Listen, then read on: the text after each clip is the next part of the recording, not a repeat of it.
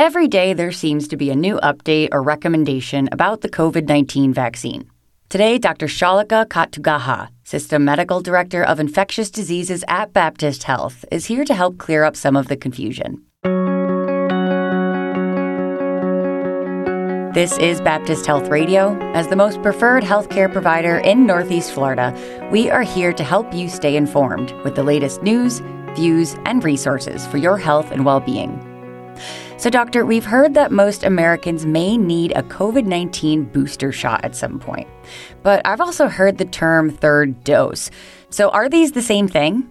Yes, that is an excellent question. So they are technically two different things. So what a additional dose or a third dose is when individuals who are moderately or severely immunocompromised don't build enough protection when they got the first two, then we usually call that the third or additional dose. And that is indeed what happened in terms of clinical trials. Many immunocompromised individuals, including transplants, didn't develop enough antibody when they just got the two dose. So in August, what the FDA did is authorize this additional dose, which is a third dose for this immunocompromised or weakened immune system population, where they go 28 days after they got the second shot and get the third shot of either Moderna or Pfizer vaccine. So that's the third dose. And then the booster is a little bit different, and that's what we're hearing about, that we'll hear about more in the coming days, and that's for the American population at large. So now we're talking about booster shots, and what that means is that the individuals got the first two, and they developed antibodies, we presume, and we know from clinical studies, and they built enough protection. But then the protection decreases over time, which is called waning immunity, and so the plan is to give these COVID-19 boosters when this waning immunity happens to boost their immune system. So that's what that is. And I know we're hearing a lot about it. The Food and Drug Administration's Vaccine and Related Biological Products Advisory Committee is meeting on September 17th to kind of give us more information about the plan, meaning who will go first in terms of the rollout. Will it be Pfizer and Moderna at the same doses? All these technical details that we're going to work around will hopefully be sorted at that time. Now let's talk about breakthrough cases. How common are they? And what would you tell someone who says, why should I get the COVID vaccine if I can still get COVID? All right, here we go. So breakthrough infections, just to define them, they're any positive test for infection with the virus that causes COVID occurring more than 2 weeks after someone has gotten the final dose of a COVID vaccine. So these breakthrough infections are not common. Though we're seeing more of it in the news and the media, they are not very common. So your likelihood of getting a breakthrough infection is probably 1 in 5 to 10,000. People say that's around 0.02%. So basically, we are seeing around 35,000 breakthrough infections a week, and that is in context of the 171 million vaccinated Americans that we have. So it's actually a smaller number than we think. Breakthrough infections are expected. When more of a population gets vaccinated, then we'll see more of these breakthrough infections. But the thing to remember is that vaccines are still doing exactly what they were intended to do, which is protecting and preventing severe illness.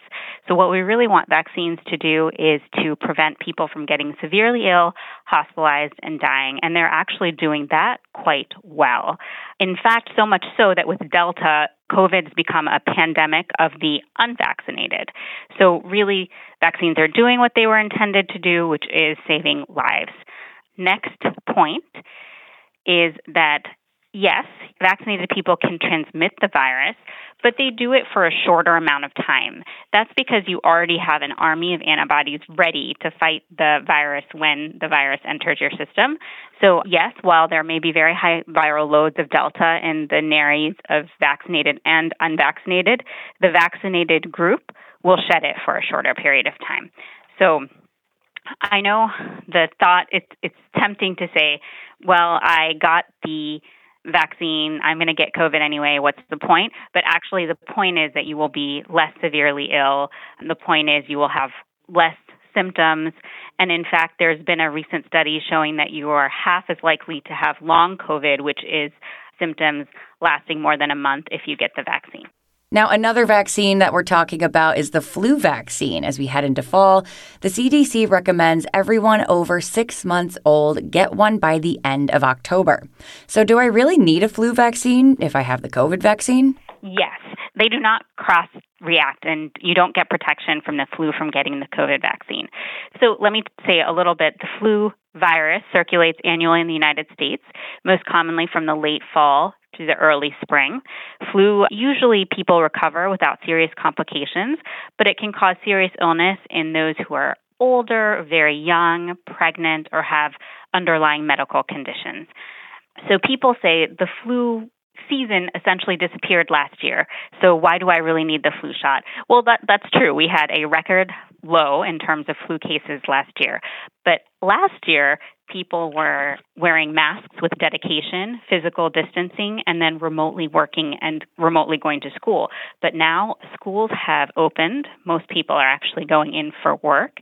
And people have become lax with regards to masking and social distancing.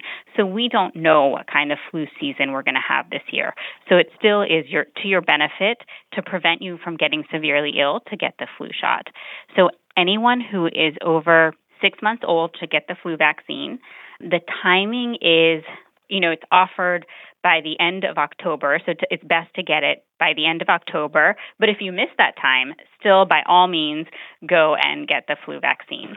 The 2021-2022 flu season will coincide with the continued circulation of the SARS-CoV-2, the virus that causes COVID.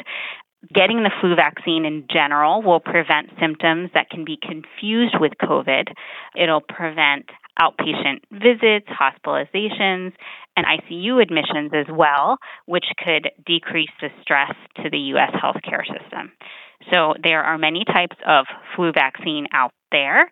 They are all quadrivalent this year. That means they all work against 4 different antigens. There are types that do not use eggs, so that people with an egg allergy can go get them. So yes, the flu vaccine is very important this season. Another big question that I get is that can we co-administer the COVID vaccine with the flu vaccine? And the answer is absolutely, and we're doing that here at Baptist. There's no reason to think that efficacy or safety of either vaccine would be different if you get them together. If they are given together, they should just be at different injection sites. We are preparing our COVID flu vaccine clinics as I speak. Well, thank you for your time today, Dr. K. For more expert answers to your COVID-19 questions, visit covid19.baptistjax.com. Baptist Health reminds you to wear a mask, social distance, and get your COVID and flu vaccines. And thank you for listening. This has been Baptist Health Radio. I'm Caitlin White. Stay well.